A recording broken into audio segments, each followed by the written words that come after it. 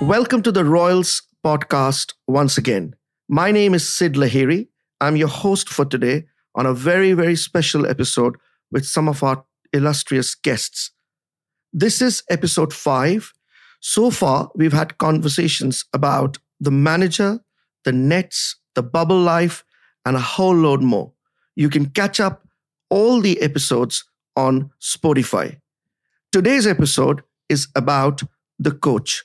We have with us today Kumar Sangakkara, head coach, director of cricket, Rajasthan Royals, Trevor Penney, who's our assistant coach, and Malinga, one of the greatest bowlers, who's our fast bowling coach.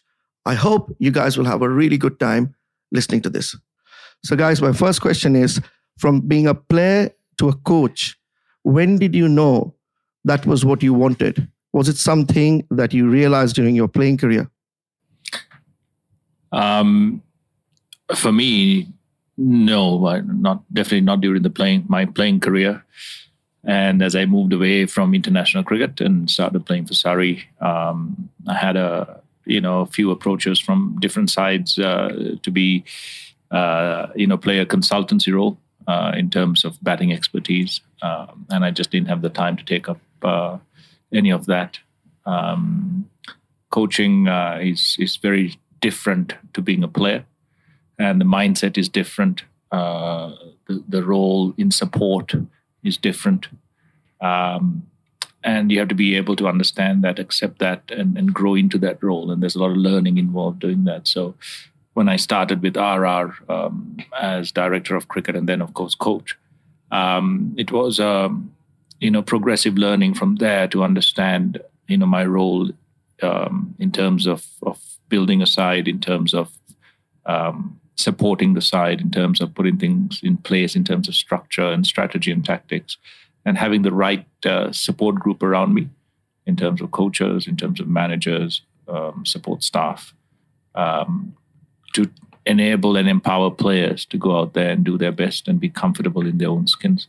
And the real crucial part is firstly selecting the players and then organizing a culture around them that gets the best out of them. TP? For me, obviously, I've been coaching a long time, a lot longer than Mali and Sanga. He's quite old. I knew, while I was playing, I coached the Zimbabwe A side in the off-season and learned to love coaching. I actually prefer coaching to playing. It's surprising to say that. But yeah, so I knew from quite a young age and done quite a lot of coaching since. Really enjoyed. Mali? When I play in days, I didn't have that much. I wanted to be a coach, but when I play in days as well, I just want to share my experience. And when I play that tough situation, always I play that first power play and end of the inning, the pressure, how to handle and what are the skill we need to develop to handle any situations. Then I always share my experience with any other player, doesn't matter it's my team or other team. I just want to share my knowledge and experience to grow this cricket going forward. Then suddenly after retirement, just Maya asked me just join with the RR. Then I feel good opportunity to share my experience with all the young cricketers and who are playing with the RR. This is I feel this good challenge for me. Big different playing and as a coach because we need to build more patience to see, because we are in the outside the ring. Then very important, we have to be see and look at them others what they are doing and with patience.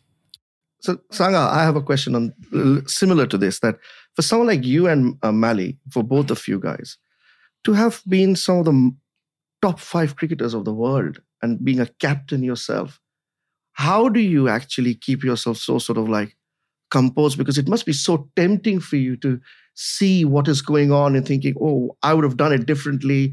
I've led a team. Do you find that? How do you manage that in terms of controlling your own sort of emotions? Because for us, like, it's easy because we've always had the coach role.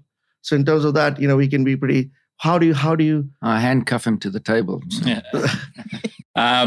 I think that's a good question. I don't know whether I'm really completely composed or calm when I'm sitting and watching a game, because those thoughts of reading the game, watching what unfolds and trying to read the game a little bit ahead of what's going on out there is crucial. And I've got great support from Mali, from TP, Zubin, Panish, and Giles in terms of the analysts as well to get that information and the crucial bits of usable information to the field during a strategic timeout or a specific message if needed.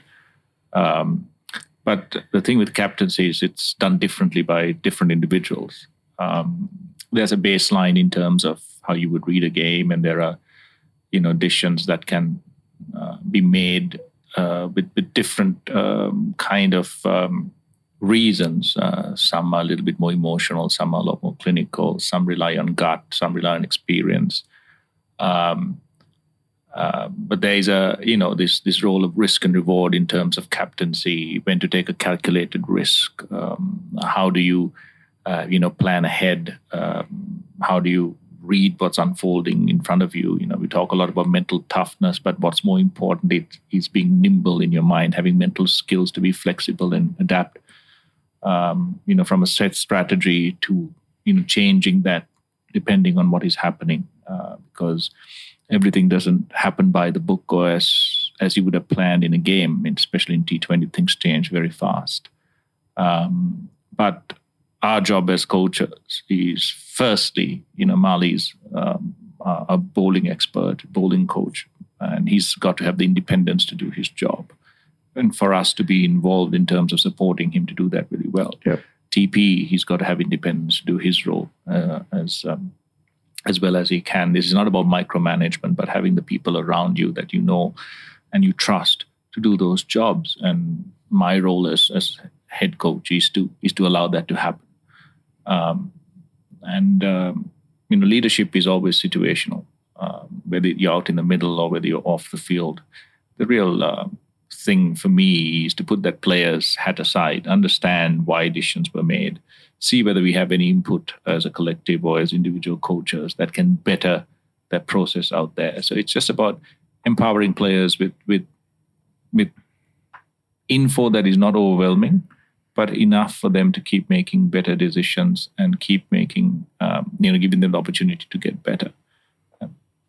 And that's how I see it. So it doesn't matter whether I've captained or coached or whatever. Once the players go onto the field, it's the players that take responsibility and play. And Mali, what about you when you are on the sort of bowling coach role and you have, you work and you've done things so well? I think most important when I feel tactically, like bowlers have to understand their strength. We know exactly in the match situation, many pressure situation creating, but at that time, they have to remind their skill, and they have that kind of skill. Then they know exactly, okay, they can handle the situations because they have skills to handle that each situations. Because a bowler need like 3 bowling option to this handle any situation. 1 gut taking option, 1 stock ball, and 1 good line and length. Only thing is just 2 batsmen, right hand and left hand. Just according to that, you have to get clear plan and execute that. That's the most important. Behind the ring, like we want to give all the confidence to build. They have that skill. They can control. They can deliver that. Then most of the time, that's why you want to get help to build their strength and skill. TP, in terms of qualities which we are looking for players, and you have vast experience of coaching, what are the qualities you would look when we are scouting players? I mean, this question's for you and Sanga in terms of player scouting. Well, I like to choose character. A lot of cricketers all got the skills, but I think a certain type of character that you want for your team, I think it's crucial that he's going to fit into the way you want to play. Often you can choose players and they're very individual and they don't fit in. So that would be a big thing for me. I like choosing character. Sanga? I think TP's got a great point, especially when you're playing T20 cricket and you're spending a long time in a bubble together. Having good characters around makes a world of difference. At the same time, scouting is about also identifying skill that's important in terms of the mix that you have in your squad, and that enables you to kind of put out combinations out on the field that suits the opposition, suits conditions, and gives you the best advantage to win. And once you have that skill, and the bonus is the character. So that's a good one for you, though, because you were at the camp and you were scouting for RR, weren't you, a few months back? Yeah, so that's very detailed with what Sanga and Zubin are looking for. Sanga was there as well this time on the trials. And from our role, it's about helping and ensuring that the players who are, it's quite tough. It's been run very professionally. Sanga spent a lot of time with all the players who came on the trials, because not all of them get picked. But what we look at is they're playing domestic tournaments. They're traveling various places. They come over to Talegaon, which is quite far. So they only almost have like 2 hours, 3 hours to just come in, bat a few overs, bowl a few overs, portray their skills. So from our point of view is to facilitate that they feel comfortable, they relax, and they try and do their best. But I think there's so much of groundwork going on behind the scenes with Manish, Jailo, and the team. We look at specific skills. My role is to ensure that the trial runs smoothly, give my inputs at the end of the day to Zubin, and when Sanga's around, Sanga. So yeah, that's the way we scout them, and I think we've been pretty successful in whatever we wanted. We've got them in the auction as well. In terms of our bubble life at the moment, this question is, how do we plan in terms of before and after matches? I mean, the guys obviously got do too much. So I know, are very TP, very keen on players having a bit of time to relax and do. What's your thought on managing that sort of pressure environment we have, especially because of the bubble? I think it's a blend. Obviously, the practices are crucial. You've got to have perfect practices and make sure the players are ready to play the game. Outside of that practice, there's obviously meetings. Sanga, Mali takes his bowling meetings. Jailo, Panish, all those meetings are crucial. But outside of that, I think it's crucial to have team gatherings as well. Get a bit of fun going within the bubble, because it's been 7 weeks now. And luckily, we've got a really big space here in the hotel. So I don't think anyone's found it too tough yet. We've got a nice playroom there. We've got a pool. We've got a big restaurant.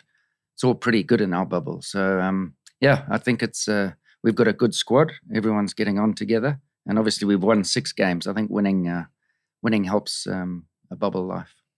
Sanga, you spoke in one of the meetings about risk and reward a lot. What is it? What is that in terms of, what do you mean in terms of our players when they're practicing? Well, I think you've got to accept the fact that that's T20 cricket. That's how it plays. Every single ball you bowl or shot you play carries inherent risk. Number one, you've got to accept it and you've got to thrive in it, relish it, because nothing ventured, nothing gained, really. And you've got to be able to trust that skill, trust the team plan, commit to it. And when you go out there and you're faced with a situation that can go either way, you've got to have the courage and the conviction which way to go. And it's always to take a positive option that suits your strengths and do the job that is necessary for the side. We talk a lot about orange caps and purple caps and all of these things. They're things that happen along the way to good sides that do their jobs well. And it's about subjecting yourself and having, the team ambition as the primary objective, and then your own personal ambitions will automatically be achieved. In terms of risk and reward, it's the way you play, it's the way you captain, it's the way you bowl. And the key is, to be in a situation where it doesn't have to be a Hail Mary, where you just have to, out of desperation, kind of throw the dice. You've got to always kind of stack the odds in your favor. And sometimes you've got to, make that decision where you do it. Sometimes it's earlier in the game, sometimes it's later. But you've always got to try and create a situation where, even though it's a risk, the chances of success are still stacked in your favor.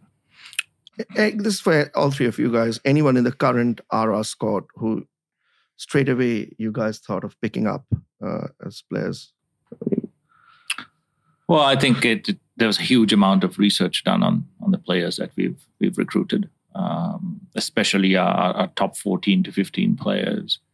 And it's not just a gut feel or an instant thought. It was 6 to 7 months of data mining and building analytical models, prediction models, past performances, and trying not to give into biases of recency in terms of form or hype.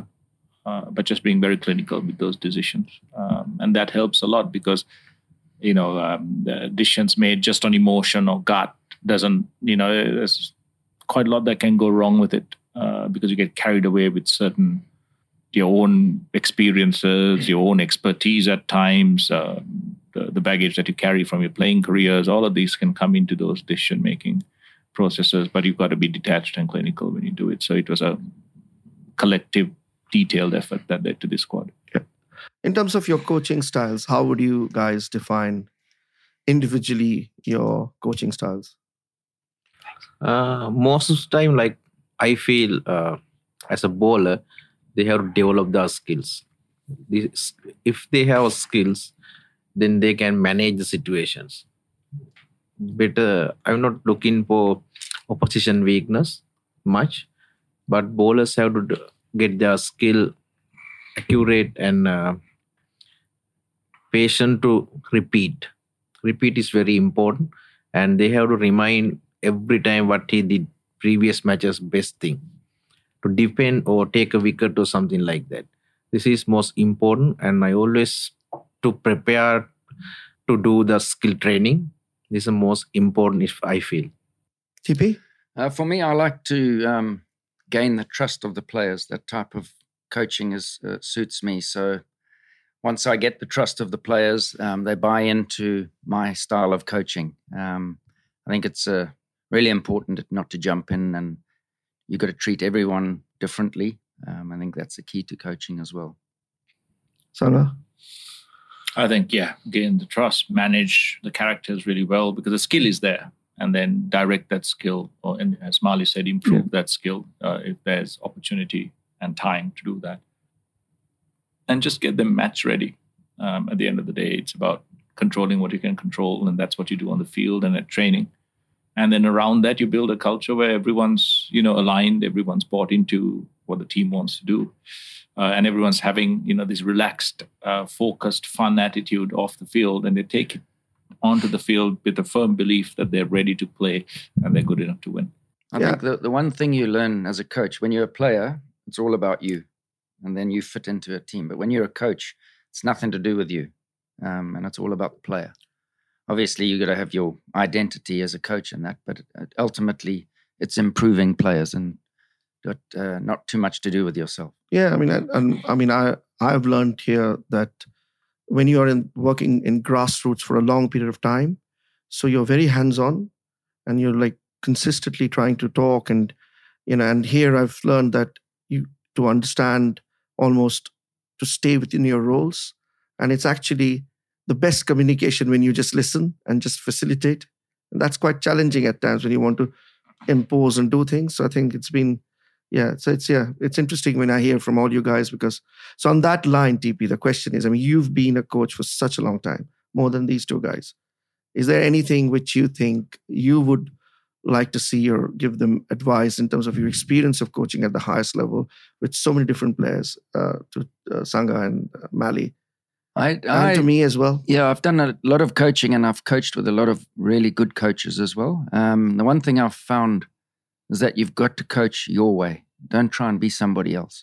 Like Sanga obviously is so eloquent and talks really well. Yeah. And some coaches can't do that. So you can't try and be like Sanga, if you know what I mean. So I think it's a crucial thing. You've got to coach in your style, and the way you coach, you'll get the respect from the players that way rather than trying to act like someone else.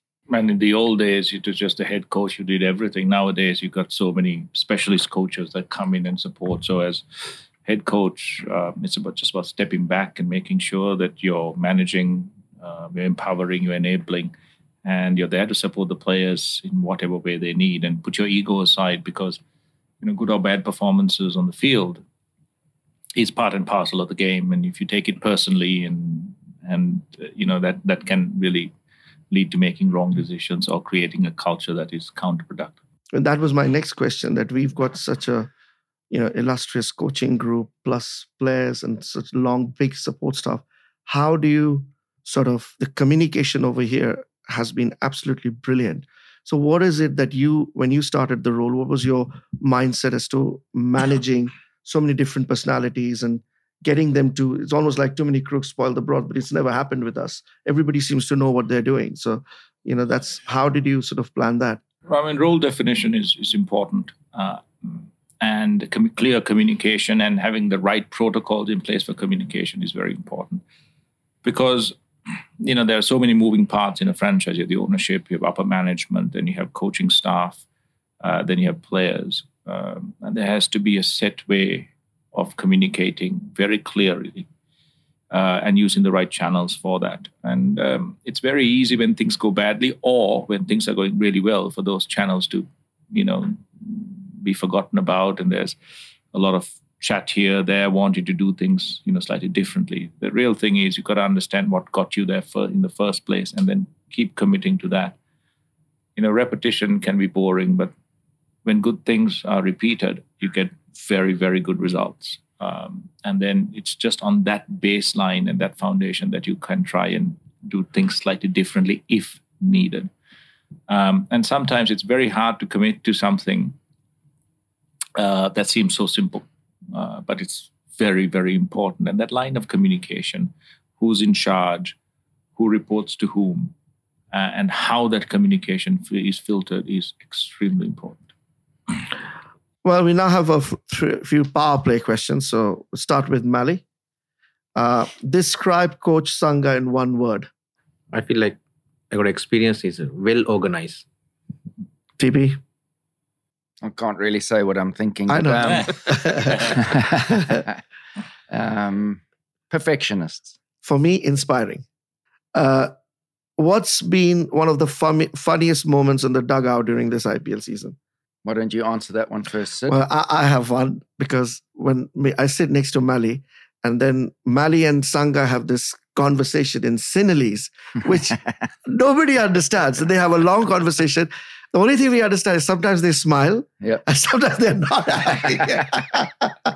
So that's the funny bit for me. What about you, TP? I think Hetty commentating. Who was it? It was Yuzi. Yuzi batting, and he Hetty. was just taking the mickey out of them. It was really funny. The best part was when he hit that ball and went to short mid wicket, and he shouted that the bat's heavier than you. What has been your favorite moment of the season so far? Favorite season so far, I feel like since he's played debut and he didn't have much experience, but his ball last over that match, I think it is a tough time. And I have experience with like the debut match, he have to depend that runs. It's a nobody expecting to that with the debut match. I think this is the most valuable for me. TV? I think Rian's 50. He was under massive amount of pressure, and he came to the party and got that 50 and some really good catches that game. So very pleased for him. Sanga? I think there are many moments, but I think, as Mali said, Kuldeep Sen coming in and defending 14 runs against Marcus Stoinis in a crucial game. That was an outstanding effort. It just goes to show, you have skill and you have character, and the combination of both can be brilliant. Also, beating Sanga at golf the other day was good. We don't have any evidence of that. I haven't seen the scorecard. For me, I think it was that Ashwin's ball to Andre Russell, which led to that hat trick, and Obed's last over. I thought he stood up on that match. I think it was quite, especially that ball, because remember TP, he was making you and me stand as an umpire and practicing that ball, and he came and delivered that. Yeah. So guys, thank you for your time. It's been absolutely wonderful. And thank you for being so nice to me, TP. Pleasure, Sid. Thank you. Thanks very much. Thank you.